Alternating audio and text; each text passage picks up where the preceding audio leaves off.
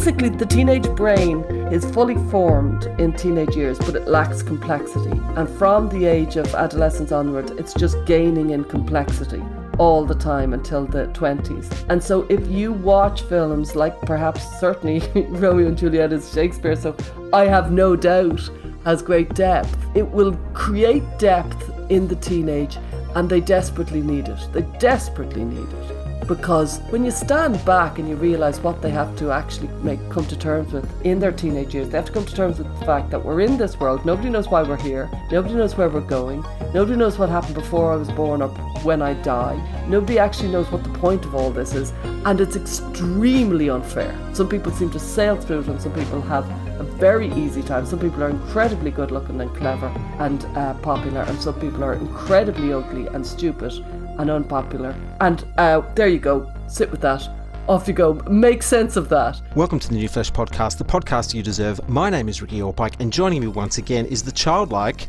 Jonathan Astro. Hello Ricky, I think that's a compliment in there. I think what you're saying is that I'm young at heart. Definitely. Now, do you believe the children are our future? They are, but I tell you what, what's the deal with all this TikTok, eh?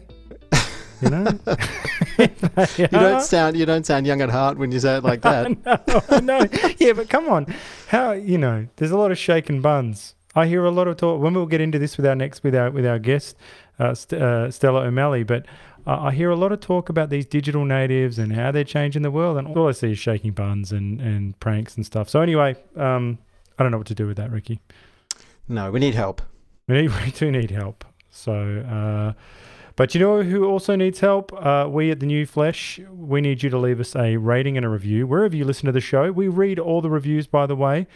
We're also on YouTube. Please subscribe to the YouTube channel and leave a comment about the show. It's actually probably one of the best places to actually talk to us. So if you leave a comment, Ricky will say something back to you. So if that appeals to you, do that. And finally, please tell your friends about the show. If they don't like what they hear, are they your friends?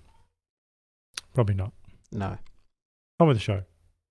Stella O'Malley is a psychotherapist, best-selling author, public speaker, and a parent with many years' experience working in counselling and psychotherapy. She holds a BA in counselling and psychotherapy, an MA in cognitive behavioural therapy, and diplomas in youth studies and psychometric testing and gender identity counselling. Her books include Cotton Wool Kids, Bullyproof Kids, Fragile, and most recently, What Your Teen is Trying to Tell You. Stella, welcome to The New Flesh. Thank you very much for having me. So, Stella, although my kid is only one, I've been thinking about the future, particularly after reading your book. Now, I honestly think I would rather my kid was on drugs than be woke. So what do you think? Being on drugs is devastating. Being woke, you can argue with them. You can pull them back a lot easier. So no, you're wrong. That's why we've got you on here. That's very, very good advice, because sometimes it feels like the wokery is worse, but now that you put it like that, I think you're right. Before we take a deep dive on teenagers, I wanted to set the stage and get your thoughts on something that I've been noticing for a while, and something that I need to get off my chest, and that is I think we're living in an anti-children period in history at the moment. So during COVID, we shut down schools, we closed down parks and playgrounds, we forced masks on children. We did this all for fear that they would spread the disease to vulnerable people, and mostly those older than 70. Also, we've given many children unfettered access to the online world through smartphones. We've let gender ideology into the classroom, including bizarre drag queen story hours. We're letting people under the age of 18 take cross-sex hormones and gender affirmation surgery. And in the cultural sphere, through songs like WAP, we're teaching girls that they should be into hookup culture, but on the other hand, we're teaching boys that they should suppress their sexual desires and not be Harvey Weinstein-like creeps. And through online porn and hookup apps, we're teaching adolescents that sex is very transactional and that sex is all about consent. And to top it all off, we have organizations like Black Lives Matter that are advocating for the abolishment of the nuclear family and communal raising of children.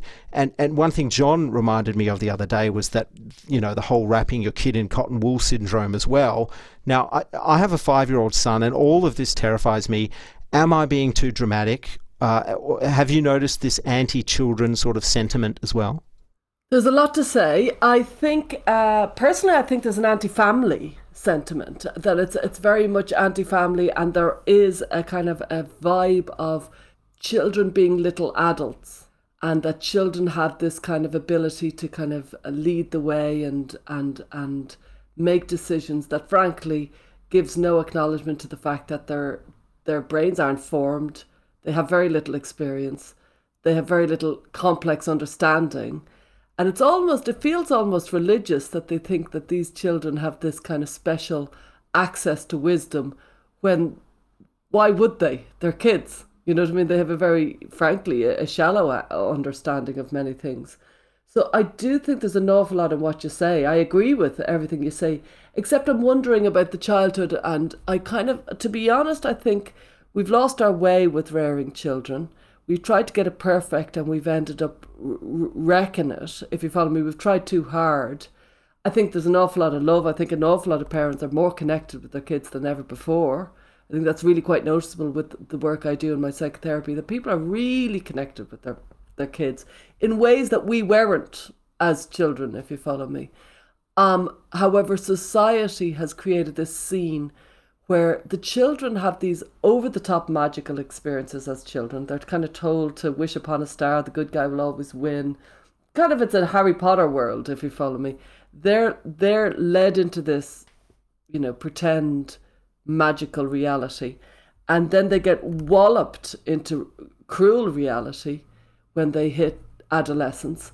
And they're hitting adolescence. They're being led to hit adolescence a good deal earlier, because the hypersexualization of children. So they have these short, magical, ridiculous childhoods that they have everything. They're very much wrapped in cotton wool. And then they're led into this harsh, kind of sexualized, sophisticated early adolescence. Like, 8 and 9 and 10, they're learning about quite significantly complex scenarios around sex and consent and things like that. And they've been taught sex in I would argue, a very unattractive way. It's all about kind of the aggressive part of sex rather than the joy of sex. And I think that in many ways, the extended adolescence is the worst of both worlds. They're not getting a childhood and they're getting an over-the-top, elongated adolescence. So some people are in their early 20s and they still perceive themselves as adolescents. They haven't grown up. And we know in psychology, just to finish, that if you don't get the proper experience, you're continuously kind of reverting back to it. And so I often think these extended adolescents, they never got a proper childhood experience because they were adultified too early.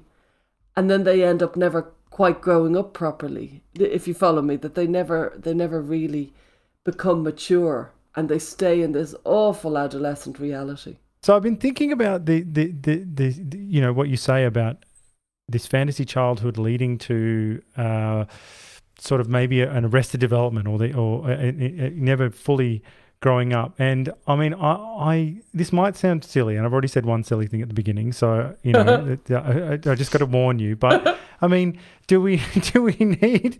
I swing between the old Breakfast Club quote of we've just got to sort of the Breakfast Club idea of we just got to listen to the kids and get down on their level. And then on the other hand, I go, well, maybe we just need a Charles Dickens simulator where they get in and they just have to be a chimney sweep and experience that kind of Victorian life, and then maybe that'll help them get out of it. So between these two, this pendulum of approaches, where do you come down, Stella? Yeah, I think we have to be careful not to turn into reactionary, throw them up the chimney and then they'll be all right. Because actually there was an awful lot of very unhappy kids back then. The Breakfast Club being a good example of unhappy kids.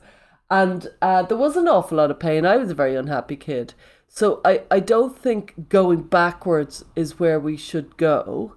I do think that we've lost our way. And I think there's an awful lot of joylessness in being a teenager these days that is pretty depressing, because we've never been safer, we've never had better education, we've never had more people worrying about their mental health, we've never had more parents so devoted to the happiness of their children, which could be part of the problem. Too much attention to your happiness doesn't make for good people who are seeking meaning and purpose, it turns it into a very much what will I do to make me happy, which is it's psychologically an unsatisfactory way of being. You end up kind of like a hedonist, but not really getting anywhere. It's kind of, it becomes a dissipated, depressing kind of way of life. I think we threw out religion, and I'm not a religious person, I'm an atheist, but we threw it out. We didn't replace it with anything. And if we replace it with anything, it's some sort of kind of glorification of happiness and well-being. And it's not working out for us at all. At least religion offered some sort of meaning and a framework and a purpose, a point to life. While this idea of now we just have to look after our well-being, it's getting us nowhere. So I think we threw out an awful lot in these last couple of generations. And I don't want to buy into a moral panic, but I do think there's a joylessness that we'd be fools not to acknowledge. And wokery, you could say, is a real reflection of a joyless attitude to life. Well, you mentioned religion there, and something that Buddhism teaches you is that happiness comes from helping others. So do you think there's too much of a focus on your individual happiness rather than the happiness of the friends and family around you? Yeah, I do. I think the emphasis on the individual has got out of control. And I think actually, millennia we have had families, and it's been a good system. And I'm not saying that family has to be the traditional family. It doesn't have to be a mammy, a daddy, and children. It could be variations of, in Ireland, they have the kind of the law is around the household. So the household is given the kind of the emphasis rather than the family. But I think this idea of helping others, which is in Buddhism, but it's also if you want to look up some central tenets to well-being, is helping others. Because helping others is a really important and integral part of feeling happy. And this idea of I just going to look after myself all the time, it makes people feel very selfish, very individualistic, and generally a point of loneliness and pointlessness about life emerges then. Just want to pick up on something you said in there, because I loved the chapter in your book where you talked about this relatively new shift in the way we think about children towards like sort of pushing them towards peers as opposed to forming stronger bonds with parents or extended family members. So, for example, we'll move on to teens proper shortly, but while we're in the neighborhood, when I send my kid to daycare a couple of days a week, I know she's getting some benefit. People always say that it's always the same stuff. People are like, oh, well, it's good it's good to be social. And I'm like, yep, that's good. But I feel like it's dead time. Whereas when she spends time with the extended family, I feel that this is time better spent, and it's like, for lack of a better term, more soulful. Can you maybe elaborate on this shift towards peers and maybe some of my fears there? I do think that the emphasis on peers has been misguided. I think I get it because so many of us kind of come from places where our families didn't give us any sustenance, and so then we turned to our peers. They were better, but then we've lost something in the depth of families. And I think this is something that we have to be kind of careful not to throw the baby out with the bathwater. I think that the transient nature of our lives, we're moving for work, we're kind of moving on a whim because of various different reasons. And the idea of actually staying in one place for life is really reduced. And so we have not got the depth of knowledge. Let's say where I come from in Ireland, people used to know you, and they knew your grandparents, and they knew your aunties and uncles, and they knew kind of generations. And that gives a depth of knowledge, so that when they see the 12-year-old, they know everything about that 12-year-old.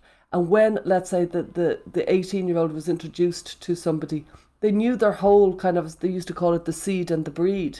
They knew the whole person from a very kind of deep level. Now, that can be very confining, because it's like you're an Egan, you're not going to behave like this. You're an O'Malley, you're not going to behave like this. So it can be very confining, but there was richness in it. There was a depth of knowledge, and there was a sturdiness to people's roots. They knew where they came from. They knew kind of what was kind of the type of their family. And so if they were odd in a certain way, there was often an affectionate well, we're all very small, or we all have a kind of a funny stroke in us, if you follow me. There's different kind of ways. So we've left all that behind. So now people are very individualistic. They might come from a family, let's say, of one sibling and two parents, and that family might fall asunder with divorce. The loneliness and the kind of individualistic kind of, I'm on my own in this world and there's nobody who really knows me, nobody who knows me on any depth, can be very frightening. It's very freeing, but it's also very frightening. And I think we're seeing that in the amount of anxiety that there is. Well, before we dive any deeper into teenage issues, maybe you could give us a definition of what adolescence is. Yeah, well, adolescence is the kind of extraordinary, as Carl Pickard, the psychologist, said, adolescence is there to break the spell of childhood. And it's the passage we all have to go through to go from being a child who lives in a kind of unrealistic and innocent world to being an adult who lives in the bitter pill of reality. And it's anything from between 10 and 20. And there's loads of different definitions that make it just the teenage years and just the maybe from 12 to 20, or it's just pubescence. So there's lots of different people's versions of it. I believe it's between 10 and 20, and I don't think we really know how to handle it. I think especially around sex, I think we're very uneasy about how do we handle the fact that between 10 and 20, children going from unsexual beings to sexual beings. And there's a sexual awakening that happens and we don't know what to do with it. We don't know, we just look away because we're so kind of uneasy about having anything to do with it. So it's a strange time. And in that, a huge amount of really big truths come into the adolescent where they realise the good guy doesn't win. Bullies are often good looking and popular and they're often have an easy life. Some people have really easy lives. Life isn't fair. Some people have really unconscionably difficult lives. And actually this is the unreality we're being offered. There's nothing else. So it's kind of horrifying that we teach them such like rubbish in childhood, that it's all magical and wish upon a star, and then it's so horrifically difficult in adolescence.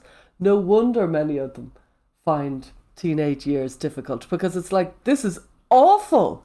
There's homeless people and we can't even help them. Like, this is really bad. It's so far removed from what they'd learned when they were 10.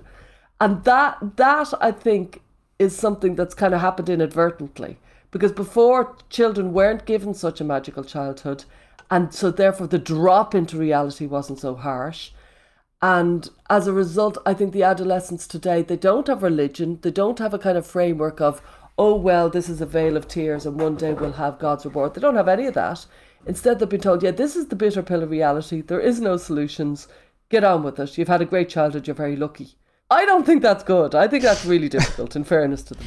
Well, one thing that I think we also do is if you say take climate change as an example, like we've put the future sort of existence of the planet on the shoulders of young people as well. We're telling them that, some people are telling them that the world is going to, end in, depending on who you talk to, anywhere between 5 and 50 years or so, unless climate change is dealt with. I mean, I feel like sometimes we lump things on their shoulders that they have no control over. Yeah, I think it's a kind of a case of we don't have a lot of problems.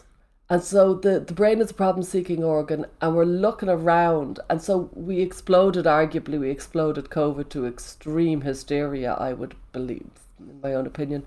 And the same with climate change. And I'm not saying that COVID wasn't a very serious illness. I'm not saying that climate change wasn't a very serious threat to humanity. I know all that. But at the same time, the levels of anxiety that some, especially young people, have, they believe they're at threat. They believe they're in danger. It's very like stranger danger. They honestly thought that they were at risk of being kidnapped as children. And then later on, they honestly think that the world... I remember telling one teenager that, like, when I was a teenager, I was told that the world had about 30 years to live. And it was all around the rainbow and rainbow warriors and all this. And I honestly thought at the time the world had 30 years to live, and there was, we had 30 years left. And I bought it completely. So she was telling me that. And I was there going, well, I was told that as a kid, and here I am 30 years later, and we're being told, oh, the world is 30 years left. So me and this teenager kind of had this realization that there will be people saying the end is nigh, and they can say it in very complicated and very sophisticated ways, but humanity has shown itself to be resilient in many, many different fields and arenas. The idea that it's a very self-important, narcissistic belief to think we are the end of humanity. We are the most special generation. It's all ending with us. Rather than thinking, well, we've come through a hell of a lot of adversity over the years. There's no reason to think that we can't this time. But I really do think we're worrying ourselves into a state of absolute hysteria. And maybe just to stay in talking about adolescence and coming at it from a different aspect of it. I read in your book that teens also struggle with empathy and sort of live in a bit of a Sturm and Drang nightmare of selfishness. So, I mean, is it possible to teach empathy? Yeah, well, I lived this experiment because my husband didn't have much empathy. And I said, I got to try and teach you because everybody's asking. And you still hooked up with him though, yeah, so that's beautiful.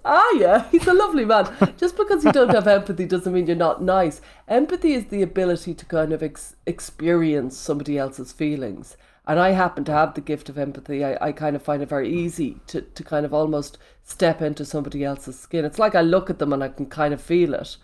And other people don't have that skill, but some people have other skills.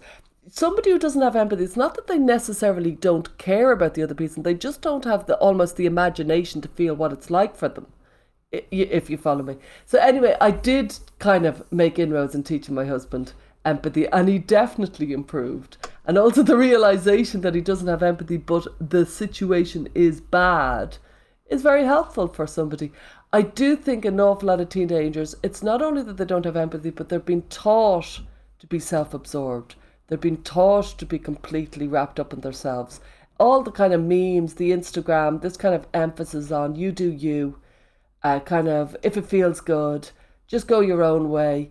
And, it can feel good in passing, but it ends up that they're quite self-absorbed and lonely because nobody else is looking out for them. There isn't a feeling of here we are together, by hook or by crook, let's stay friends. You know what I mean? It's kind of, I'm moving on. They've got an over-the-top sense of boundaries. So if their friend is upset, they can say, yeah, I can't quite deal with that at the moment. And so they, yeah. I wish I could have done that. That would have been so good. Well, you see those throwaway statements that you just made? So many people did make them. And we've created this society. We've created it. And then I've realized, genuinely, our generation have heralded in this generation of teenagers who are like, yeah, I don't feel equipped for dealing with it. It's really noticeable if you go onto platforms like Mumsnet, where somebody might say, let's say, I think my best friend's husband is having an affair. What should I do? And everybody piles on to say, don't go near it, don't go near it. Go to a professional, let her go to the professionals, don't go near it. And it's like, oh my God. Whatever happened to kind of caring about your friend? There's a lot less emphasis on that and a lot more emphasis on individualism. And I think we're losing so much with that. I really do. Well, some of the worst people I've met in my life are actors. But I have heard... Where's this going, Ricky? Stay with me. Okay, all right. I have heard some people say that if kids get involved in drama, that is a way to teach empathy because you are, you have to basically become a different person and, through the production or whatever play or whatever you're doing, you sort of have to feel emotions and convey those sorts of things. And there may be something in that, I'm not quite sure, but I was thinking maybe drama and art, the artistic side of life may be a way to help kids learn empathy. I think that's a really good point. I think film, drama, art, literature, music, one thing that, like being a great reader is it does cultivate empathy. Watching, good films, quality kind of art and literature and music, it does create this ability to kind of understand what it's like for somebody else. So actually, I think the vacuous nature of reality these days, where it's more about Love Island and it's not about kind of good literature and good films and good music, I do think we've lost a lot. I think we've lost the ability to imagine what it's like for somebody else. And when we lose that, we lose our sense of kind of care and compassion for other people because we can't imagine what it must feel like. And so we just roll on. So I think a heavy emphasis back on, if you want to, if you want to look after your 5-year-old and your 1-year-old, bring in from the beginning. There's so many beautiful children's literature and, art and music that are really, really deep for a 5-year-old, that are really like Where the Wild Things Are and things like that for the 5-year-olds. It's just amazing what's out there. And the vacuous nature of the passing media is really quite damaging to these kids. Well, I think of my mother here because when I was a teen, and Ricky and I are both film obsessives, and so my mum gave me a lot of great films to watch. One of the ones when I must have been 12 or something, and she let me watch The Godfather, and there was a range of films that she let me watch, and obviously I was off to the races after that. But I way earlier than I should have. I watched Trainspotting and and Pulp Fiction and a lot of like Dirty Dancing, but I took away so many great lessons from all of these, especially in something like The Godfather. I saw a different family unit and the way that you could be no matter what they did in there. And I talked about it with my mum. No matter what these characters did to other people, they were always a really great family, really good to each other, at least in that first one.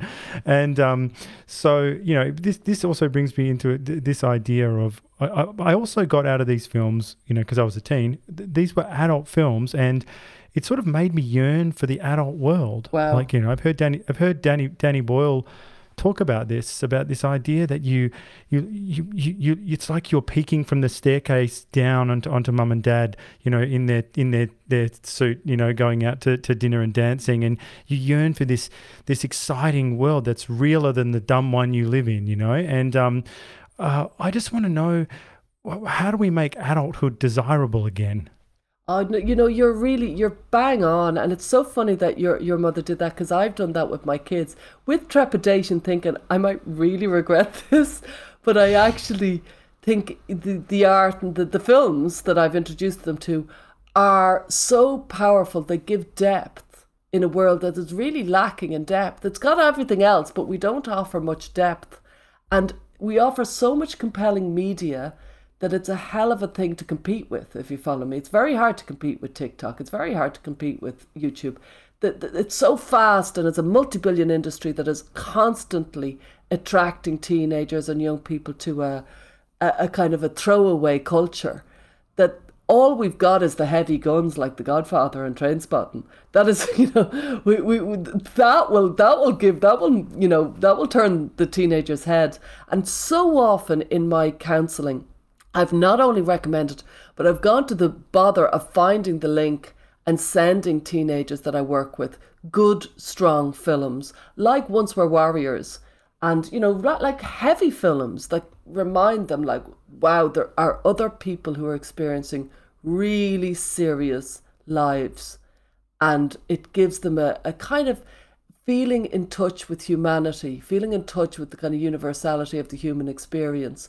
And I think that has so much richness and weight to it, that it really, really matters that we do it. I agree with your mother. I think it's great, but I think I've lost the thread of the question. But anyway. No. But I just, as you were talking then, I was thinking about, because I just don't think there's enough emphasis put on this, because, around about the time we were in high school, I think Romeo and Juliet had come out, Baz Luhrmann's film, and, even that film, although it was, somewhat pulpy, it's still it feels like an adult entertainment, in many ways, and along with all the other ones we watch, it just feels like, the way you're feeling at that time, when as I say, when it's that sort of Sturm und Drang, like, you feel like capital R romantic inside, just you're being torn asunder by all these emotions and all of that, and it just feels like that great art, or that is even quite heavy, seems to just to fit you like a glove. You know what I mean? Like Yeah. you just it can exorcise those which is another film I watched, The Exorcist. but it can sort of it can bring out, it sort of matches the way you feel inside, and maybe you feel this connection, this link between. I mean, who knows how far back it goes? Yeah. When you think back in your most painful times in life, having good music, having literature or films to kind of console you in a strange way, really it matters. I haven't shown my kids Romeo and Juliet, Baz Luhrmann's Romeo and Juliet. I must watch it. Is it very good? Because I do think basically the teenage brain is fully formed in teenage years, but it lacks complexity. And from the age of adolescence onward, it's just gaining in complexity all the time until the 20s. And so if you watch films like perhaps certainly Romeo and Juliet is Shakespeare, so I have no doubt has great depth, it will create depth in the teenage, and they desperately need it. They desperately need it. Because how do you make sense of this when you stand back and you realize what they have to actually come to terms with in their teenage years? They have to come to terms with the fact that we're in this world. Nobody knows why we're here. Nobody knows where we're going. Nobody knows what happened before I was born or when I die. Nobody actually knows what the point of all this is. And it's extremely unfair. Some people seem to sail through it, and some people have a very easy time. Some people are incredibly good looking and clever and popular, and some people are incredibly ugly and stupid and unpopular. And there you go, sit with that, off you go, make sense of that. And like I say before, they had, at least they could turn to religion and say, well, God has a plan. Now they don't have that, but they do have literature, art, film. And in fairness, this does seem to be the golden age of television. There's so many brilliant stuff on. So if we can turn our teenagers onto anything that has got weight and depth, I think they'll really significantly benefit from it. I just thought of 100 things from that Baz Luhrmann's Romeo and Juliet that was so influential. I mean, most millennials. My wife is a huge fan. I think all girls fell in love with Leo when he was beautiful, and I was obsessed with Claire Danes. But just the story, the way it gets you, just one tiny thing at the beginning, the idea that Romeo's got a girlfriend that he's obsessed with, Rosaline, right? And then we never meet her, and then he falls in love with Juliet, and just that simple thing where you think about it, you go, wait, so this idea that you can feel something about someone and then move on so quickly, maybe that's part of being a teen, like that's just one of a million things. Like, you can say, oh, how Romeo like moaned on and wrote this poetry about Rosaline, and then he's hassling his friends are all hassling him about it and everything, and then so there's a million discussions. I mean, let alone all the language. Mine only love sprung from mine only hate, or just the ending, and the ending they changed the ending a little bit where they get to sort of see each other before they die, and just that feeling of that's how it feels. That's it. That's life. Romeo and Juliet has not only that kind of insane love that can take over a teenager, that they will kill for it. It has suicide. It has kind of crazy losing your way in life. It has it all, if you follow me. So, at least Shakespeare certainly had it, and other generations had access to these they mightn't have had connections with their parents. They mightn't have had counsellors. They mightn't have had teachers who gave a damn about them, but they were offered richness and depth, while this generation aren't offered that. They're offered everything else. They're offered a lot of kind of surface level pleasantness, but very little depth that can make them make sense of, frankly, a very puzzling existence, which is life. One thing I've noticed is that there's a lack of current rock and punk music and a sort of aggressive music that we would have got into as teens growing up, but also there's not a sort of a common like music experience in terms of like this was your era of music, you know what I mean? Like, because I think now, because of apps like Spotify and YouTube Music, like the kids now have access to the entire history of music. Yeah. And I wonder if that has a bit of a effect on them, that they don't have this sort of common music that they can call their own. And there's nothing. I'm not seeing anything very rebellious or or something that gives kids sort of an aggressive outlet musically anymore. Yeah, or rebellious. Yeah, you're so right. There isn't the common shared experience. It's not so easily accessible. Things go viral, but they last 24 hours, if you follow me. While remember when you were a teenager and you met somebody who also liked your favorite singer, and the kind of power of connect. Oh, do you like them too? And you know what I mean? And talking about different albums, the concept of an album and the depth of kind of experience of loving an album, falling in love with an album. And it takes some time to fall in love with an album, get to know all the songs, all the lyrics, all that.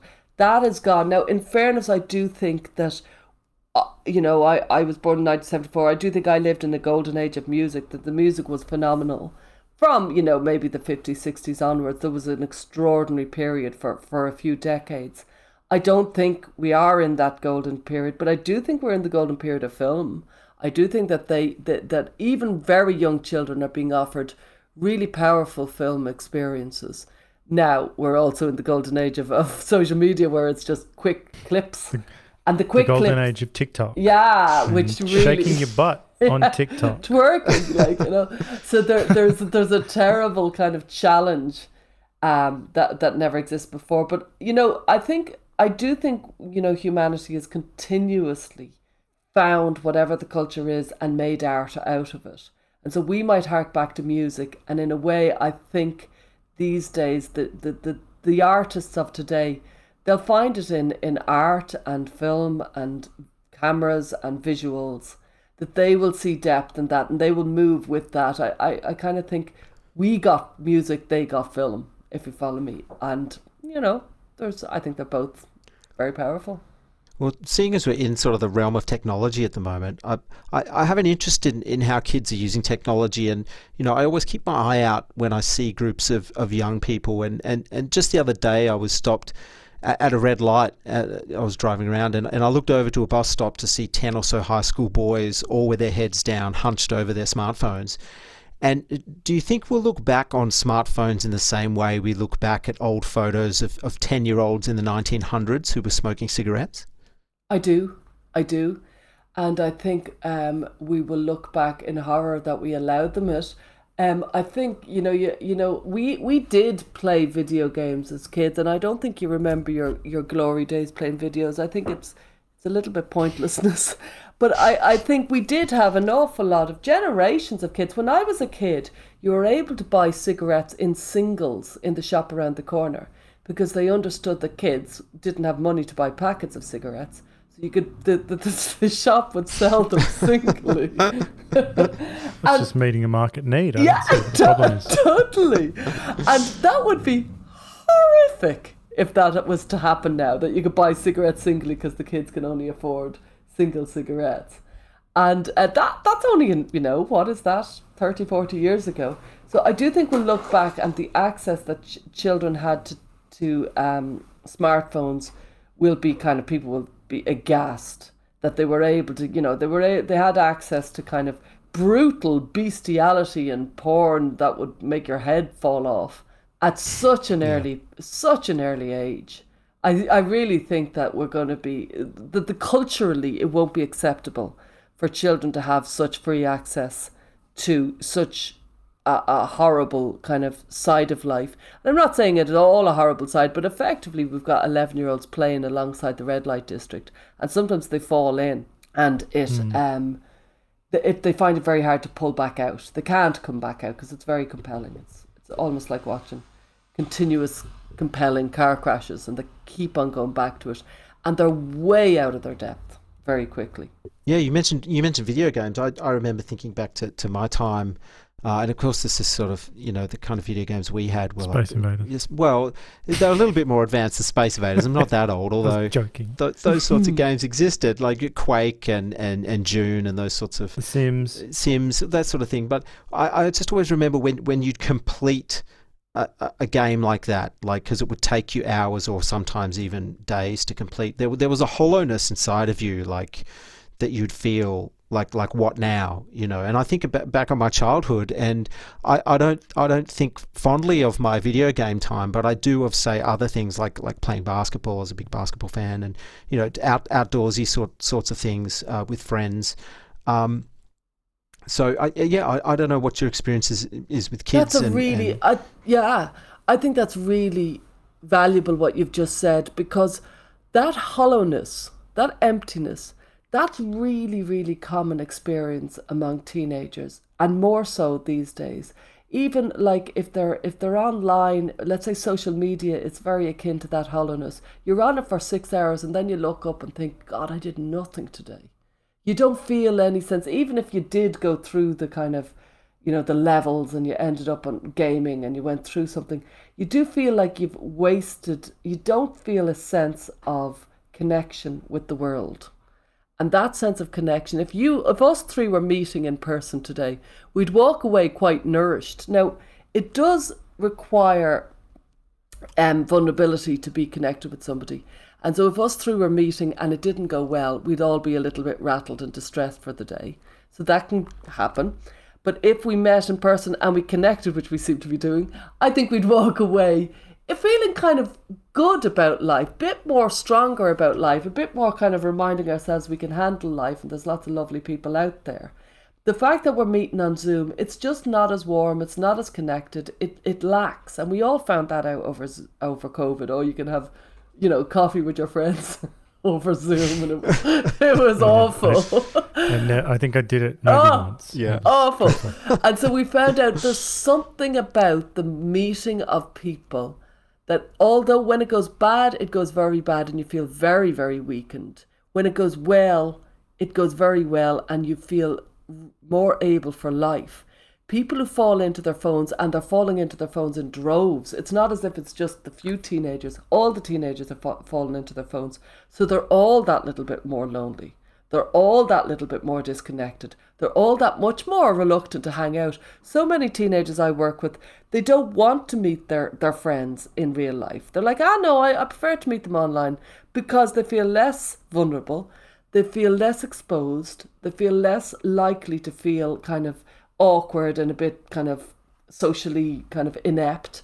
And instead they're like, no, I'll be a razzmatazz, I'll be sophisticated, I'll be kind of full of gags online, it'll be great. And they don't know what they're missing. They're missing the depth. And they don't know what they're missing because they haven't experienced it enough. My sisters and their friends have children who are on the eve of becoming teenagers. And since I have an 11-month-old baby, I suddenly know everything about children. Well done. And we talk about various issues. Don't worry, they let me know that I'm ridiculous. But at the same time, in terms of technology, when I suggest seriously limiting screen time or totally banning apps like TikTok, in particular because it breaks your brain, to quote Catherine Berbelsing, I get all sorts of excuses. You don't know what it's like. They need their devices. They're digital natives, which I think is just, the stupidest thing I've ever heard. Like they're all coders or something. What does that even mean? So, they're not Edward Snowden. Okay, I know what they're doing on there. So why am I getting so much resistance from these parents about this? The situation is serious. Yeah, because they're... Okay, hit me, Stella. Come on. I need to hear it. Because they're an invaluable electronic babysitter. Like if I had a 2-year-old and I was meeting ye today and I didn't have a babysitter because of, let's say, time changes or something, stick them in front of a film and they'd be grand, put their headphones on. It's so handy. It's the convenience of it that is so, so handy. You see it in cafes all the time. I remember the first time I saw it, I nearly died. Now I see it every single day. That the mother comes in for a coffee, she's meeting her friend, give the kid headphones and a laptop and they'll leave you alone. Throw them a bun and some hot chocolate and there they are, getting fat, leaving you alone while you're chatting with your mate about how hard parenting is. Watching Bluey. Yeah, it's so convenient. But I do think you're right. I my kids were born in 2007, 2009, and I was very lucky that social media hadn't taken off and that that massive content for young children hadn't taken off. They missed it by the skin of their teeth. And had I been offered Twitter and Facebook and Mumsnet and all those things at that time, I didn't have a smartphone. Smartphones only really became more common than dumb phones in around 2012. And so those early years, me and my kids missed. But honestly, I would have been such a victim of it. I would have really fallen into it. So I don't have any judgment, but I do think they are very damaging. Those kids, those 2-year-olds on their laptops, and yet you're so right. I remember I used to be told by all the parents, oh, they're a whiz on the computers. It's like, no, they're not. They're a whiz at being able to turn it on. They just know more than you, Boomer. And what I've noticed with so many teenagers I've worked with, they've no interest in working with computers. They have no interest, and very few of them, unless it's I'm going to design video games. They're all going to design. It's like the latest, I'm going to be a footballer. I'm going to be a video game designer, and it's like, yeah, okay. Good luck with that. Well, it's going back to that thing where we were saying, like the adult world used to be something that was enticing for young people. Or like if you went out to say a restaurant or cafe, like and this was pre-smartphone or pre-tablet or whatever, like you just had to be part of that adult world, and if you misbehaved, then you didn't get to come out again the next time, and this was almost like an induction into the adult world that we're missing. I mean, do you think that's true? I think that's very true. I think before I go into that, but because we do have to sell adulthood to teenagers, or else they won't want to grow up, and they don't want to grow up. It's very noticeable how many of them want to stay childish.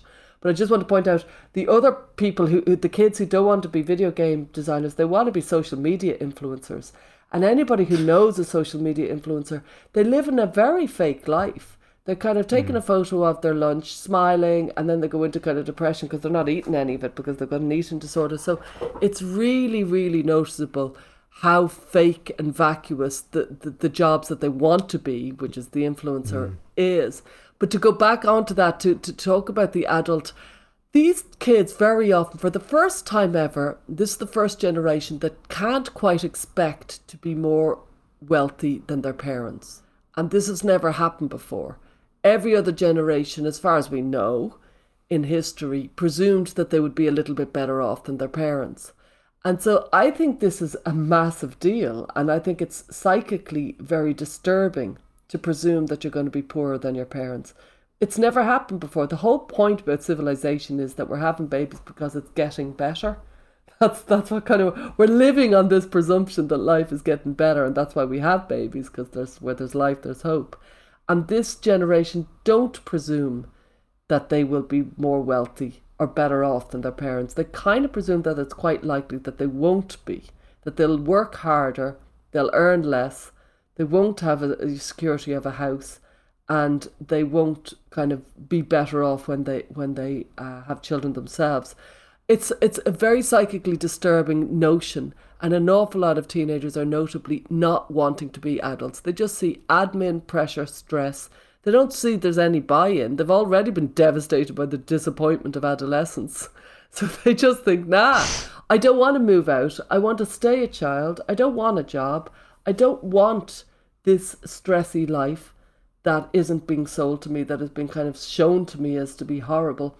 I remember when I had my first bank account. It was a post office account. I went down with my mother and we had to sign on the dotted line. I remember signing my name. I was about 8 and I remember feeling so powerful. I had my own money. It was just going to be so cool. And I'd go into the post office and take out 50p, and I thought I was Gordon Gekko. It was a real feeling of power, and it was enjoyable. And then I remember watching my children and helping my children try to open a credit union account.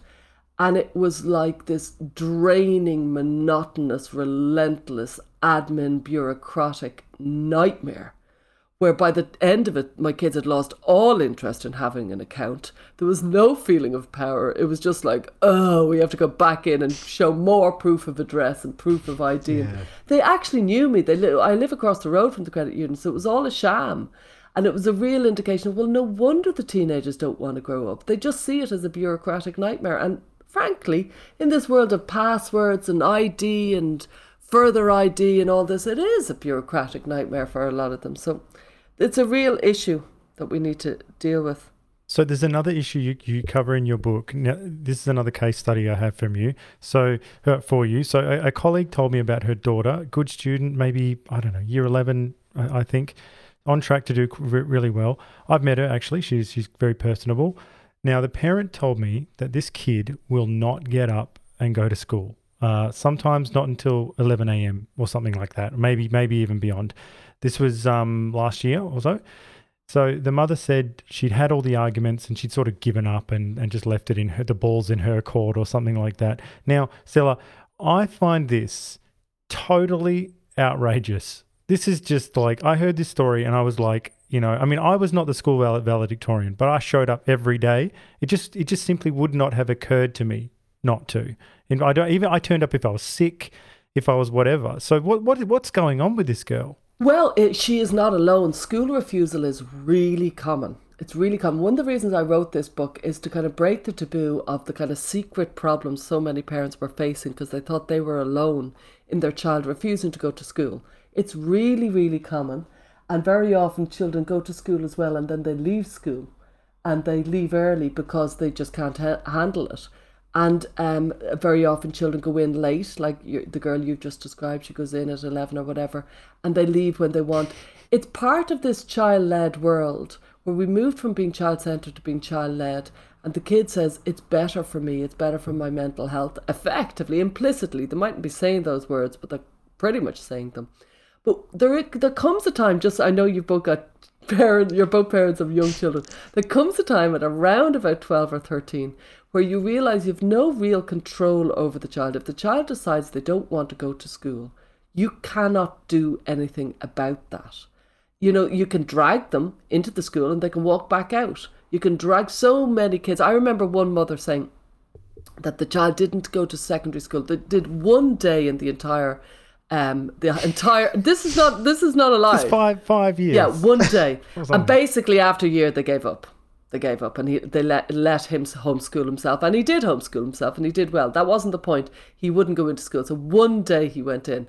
And the thing is, they told me the whole sorry story of going up, driving up, he wouldn't get out of the car, driving up again, he wouldn't get out of the car, getting out of the car and walking straight back home, getting out of the car and not going anywhere near the school or the house, just never going to school. And there's nothing we can do about that. Back in the day, we had the authority to say, you will do what I say. That is gone. It is completely gone, and that I don't see that coming back. So you have to negotiate with the kid. Will you please go into school? And if they aren't minded to go into school, they won't. And it's happening in very, very commonly in all schools all over the world. Kids are not going to school. This is cross-cultural. Yeah. Kids are not going to school. I don't know if it's happening now. In fairness, I doubt if it's happening in China and Hong Kong. I'd say they definitely go to school there. But the more authoritarian cultures won't have any of that, no. But the English-speaking Western world, that without a doubt, this is really rampant. And it's very undisciplined because the kids end up kind of thinking that school is something they can take part in. The schools are rolling with it. They're used to kids not going to school. And everybody's unhappier because they haven't learned the discipline of you get up, you have your breakfast, you go to school, you come back. They haven't learned that discipline. So I don't know what we're going to do about that. I do know it's very, very common. But you can't be the sort of parent who complains about the Gen Z or the millennial at your work who's arsing about and turning up late. You can't do that and then go home and put up with you and put up with your kid who's refusing to go to school. You can't ask. You wouldn't have the right to then say, "Oh, how did this happen? How did this millennial? How did this? Oh, this is outrageous. Oh, these kids don't know what they're doing." You go, "Yeah, okay, all right. You're actually part of the problem." Yeah, but society, you'll probably both get your own kind of crash into reality in the next 10 years when you realize your ability to control your kid is massively reduced compared to your parents' ability to control you. The only kind of control you have over most parents have over teenagers is their phone. That there really isn't anything else that will kind of, if you grounded them, they couldn't care less. You know what I mean? And often they have... They probably like that. Yeah, and often, there's a real issue that all the schools have made the phones integral to their homework. So they need their homework to do it. And so many parents are saying, I'm stepping over the fact that they can't do their homework. I don't care. I need to control something here and I'm going to control the phone. And it's really an issue. They're taking all their homework, they take screenshots on their phone, everything is wrapped up with their phone. And so your ability is massively reduced, massively reduced. And that's not just the woke parents, that's all the parents, because society has created a world where you just don't have very much control, and the teenager has been brought up to believe that their well-being is much more important than any orders from their mammy or their daddy. Okay, do these parents need to form a little power block, like on a grassroots level, and sort of unionize a bit and say, all right, we're all on a unity ticket here. These phones are terrible. Let's go to the teacher and say, stop. Well, actually, I think my sister did this because they got the kids' phones and then and they said, oh no, they took off some messaging function, but the kids were still able to do it using some they were able to find a way around it. And so the parents had to all go to the teacher and say, hey mate, like, we actually got to shut this down because they're just messaging each other, and I've read the messages and they're not great. Yeah, parents will, and I think this will happen. I think parents do have power. I've seen, schools club together and classroom parents make a decision that nobody's going to get a phone yet. Now, there's always outliers. People always break the rules. It doesn't matter. The culture of the classroom is most of the kids don't have a phone yet. So, yeah, parents definitely have some power in that. And I think they will use it. And I think there will be changes. Just like there became changes and kids aren't smoking now. And it's not acceptable for shops to sell cigarettes in singles. There's going to be an equal, I think, backlash to the parents allowing such easy access. The parents whose teenagers got very badly burnt by, maybe kind of the awful things that they kind of got exposed to, those parents of the younger kids start really coming in very heavy on the phone. And that does give you some sort of power.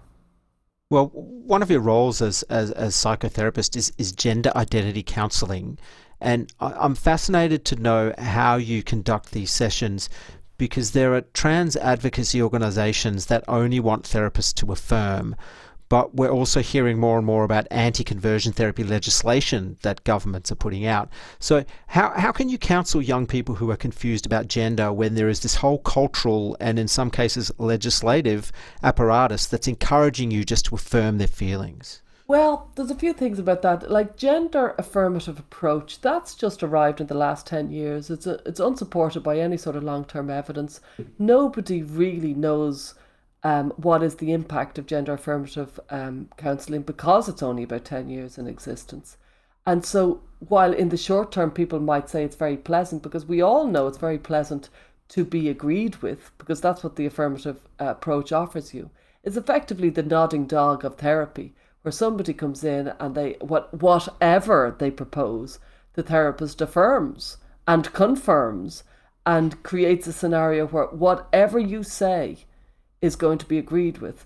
Now, I would argue that would lead to an existential despair and an ache and a loneliness, because when I go to my friend or a therapist and they just agree with everything I say, I want more. I want depth and challenge and thought-provoking conversation. So it wouldn't, frankly, do anything for me. So that is one aspect that I want to point out. And the second would be conversion therapy as a concept has a terrible barbaric history, where people were given electric shock therapy. They were given forced watched porn. They were, corrective rape. It was a disgusting and barbaric practice that was for people who were either gay, lesbian, or bisexual. And it's gone for decades. There's no ethical counselling body in the world that supports these awful barbaric practices. I don't see it as therapy at all. I see it as practices. And it's decades gone. Like, by the 80s it was gone out with the arc. And there was often kind of residual kind of concepts of a few kind of old homophobes in an organisation. But the general thinking of any sort of forcing somebody to be a different sexual orientation and the belief that this would work has gone out, and it's gone out decades. So suddenly, in the last about 5 or 6 or 8 years, they've expanded the meaning of what is conversion therapy to suddenly include gender identity. Never included it before. And suddenly they've also expanded the meaning of what is conversion therapy to kind of encompass ordinary, exploratory, gentle questioning of a person when you've got, the scented candles and the nice atmosphere, and you're asking them to explore their psyche, and people are trying to kind of appropriate this experience and pretend that it's conversion therapy. It's not appropriate. It's a kind of a new concept. It's a new understanding. These incredibly badly worded bills are being rolled out around the world. And when you look at them, they're so badly worded, it's like they literally don't even make sense, these words. They contradict themselves, the wording of these conversion therapy bans. So they're a mess, an utter mess, brought in by people who seem to have their own kind of ideas about what they're doing. And frankly, an awful lot of virtue signalling politicians are jumping in on the therapeutic experience without an idea of what occurs within therapy. And they're going to, rather than stop this therapy that isn't happening, like, for example, in Ireland, the Minister for Children and Youth, he did a scoping survey to see if there was any conversion therapy happening in the last 20 years in Ireland, and he didn't find any. And so then what he did is he expanded his survey, and he included online anonymous survey. And then he suddenly found it. And he found a 12-year-old who apparently had ECT, electroconvulsive therapy. And it's like, there's no 12-year-old who's getting electroconvulsive therapy in Ireland. It's not happening. It's just not happening. And so people were lying in this survey, and now he believes that there is conversion therapy happening. So something extraordinary has happened in the zeitgeist with gender. We all know it's exploded in the thousands in recent years. And people have broadened the concept of what might be constituted conversion therapy. What has happened is basically therapists don't work in this world, and an awful lot of distressed kids are afraid to go to therapy because they think conversion therapy is going to happen. A real kind of panic and scaremongering has happened, and it's a dreadful, dreadful impact on kind of vulnerable kids. It's a horrible scene. And do you get much heat or blowback for the work you do? I mean, are people picketing out the front of your place, calling you a conversion therapy transphobe or something? No, it's all online. I think the energy of the online activist is stupendous, and the lack of energy in real life is also stupendous. So they're certainly incredibly articulate and vitriolic and intense online, and yet in reality, the physicality of it has been few and far between. And I think that's a reflection of this online world, where people live in an online world, and they're geniuses online, and they have sex online, and they have friendships online, and they don't do anything in reality. And they lose touch with how to live a civilized, decent life. I think it's very sad. Well, Stella, we're very mindful of time here, so we're going to wrap it up soon. And I'd love to have you back to talk more about the trans issue, which is, it's a huge can of worms. There's a whole episode there. But perhaps you might have some practical advice for us or our listeners, if some sort of gender confusion, sweeps through a year group or a peer group at school. Like, what sort of advice do you have for parents in that situation? Well, I think what we spoke about was very interesting in this podcast. I think offering your teenager depth is a real gift. I think, doing as your mom did, which is offering kind of films that will kind of provide a teenager with a sense of the world and a sense of kind of a common thread with humanity is very important. If at all possible, kind of relinquish the reins of their physical world so that they can go into the city and go to the cinema, or they can go to discos, or they can meet their friends. I know they won't find many friends to meet because all the kids are online, but that your kid has physical freedom does suggest that they'll be less likely to be addicted to their phones. And to accept that we're living in a world that's effectively the 1950s of the tobacco world, and an awful lot of people got lung cancer, an awful lot of people got huge distressing illnesses because of cigarettes. Something similar is going to happen here. There's going to be a lot of fallen soldiers, and to kind of see the world and see the cultural landscape for what it is, and realize that if you kind of make your own way and create your own family and try and find like-minded families to meet, you and your kids will be better off. And I accept this isn't easy at all. Well, I'd like to thank you for writing the book, Stella, because it really has given me a lot of tools to work with my nieces and nephews who are reaching this rather scary stage. And, although Ricky and I have had fun, sort of making fun of the parents with teens, we know we're in for a massive fall. so don't worry about that. We are aware of that. Good. But I'll enjoy my hubris for another few minutes. But I would like to give you the final word on this book, what your teen is trying to tell you, and perhaps any about to our listeners, who you think it might be for, who's listening. Yeah, I'm trying to reach the parents of teenagers who feel out of their depth with this world that we're living in and who feel scared. And I'm trying to remind us, honestly, what will survive of us is love. We'll be okay. If you love your kids and you look after them, they'll be okay. But there are challenges. And the more you equip yourself with just a few little bits of information, that's why I make the book very easy. You don't have to read it through. You could just look up communication or look up OCD or look up gaming or porn or whatever and be able to read about that little bit. Then honestly, you don't have to send them off to the therapist. You don't have to get in the professionals. You're good enough as you are. You're the world authority on your children. And honestly, what you've got to offer is as good as what anybody else has. Well, Stella, before we let you go, we do have a final question we ask all of our guests. Now, we're trying to encourage our listeners and encourage ourselves to read more. And so we ask all of our guests this question. We'd like to know what you're reading right now. Oh, I've just finished an amazing book called Good Girls. I finished it this morning by Hadley Freeman. And it's about anorexia, and it's really good. And I've just started another book, which is really, really, really recommended. It's by a person called, let me just look, where is it there? It's called Self-Made Man, and it's by Sarah, just let me see that, Sarah Vincent, Nora Vincent. So it's called Self-Made Man by Nora Vincent, and it's 2006. She's not woke, she's a lesbian, and she dresses up and lives as a man for 18 months. And it's 2006, just before gender exploded. I think I needed a trigger warning before that offensive synopsis you just read out.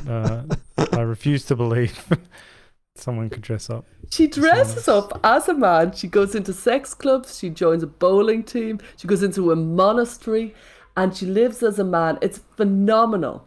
It's really interesting book. But actually, this same person, Nora Vincent, she ended up, because I looked her up then, I started reading it going, who is this person? And she didn't like identity politics, and it came to a tragic end, died, as far as I can see, with dignitas last year. So I don't know very much. Yeah, fascinating. And it was a huge book at the time, 2006, and it's so, what's the word? Unwoke. It's unbelievable. It's got the most wonderful cover art ever. I think I've heard of this story. Did she come to the conclusion that being a man sucked? Yeah. Is that? I've just started reading it. I'm only a couple of chapters in. I only started this morning, but it really got me. And I really recommend it. I also recommend Hadley Freeman's book about anorexia called Good Girls. Both brilliant books. And I had been going through a desert of books. So had you asked me a few weeks ago, I would have said, But actually, I'm on a good turn right now. Great recommendation. That's awesome. Fantastic stuff. Yeah. Well, thank you so much, Stella. Thank you for being so generous with your time. Yeah, I really enjoyed our chat.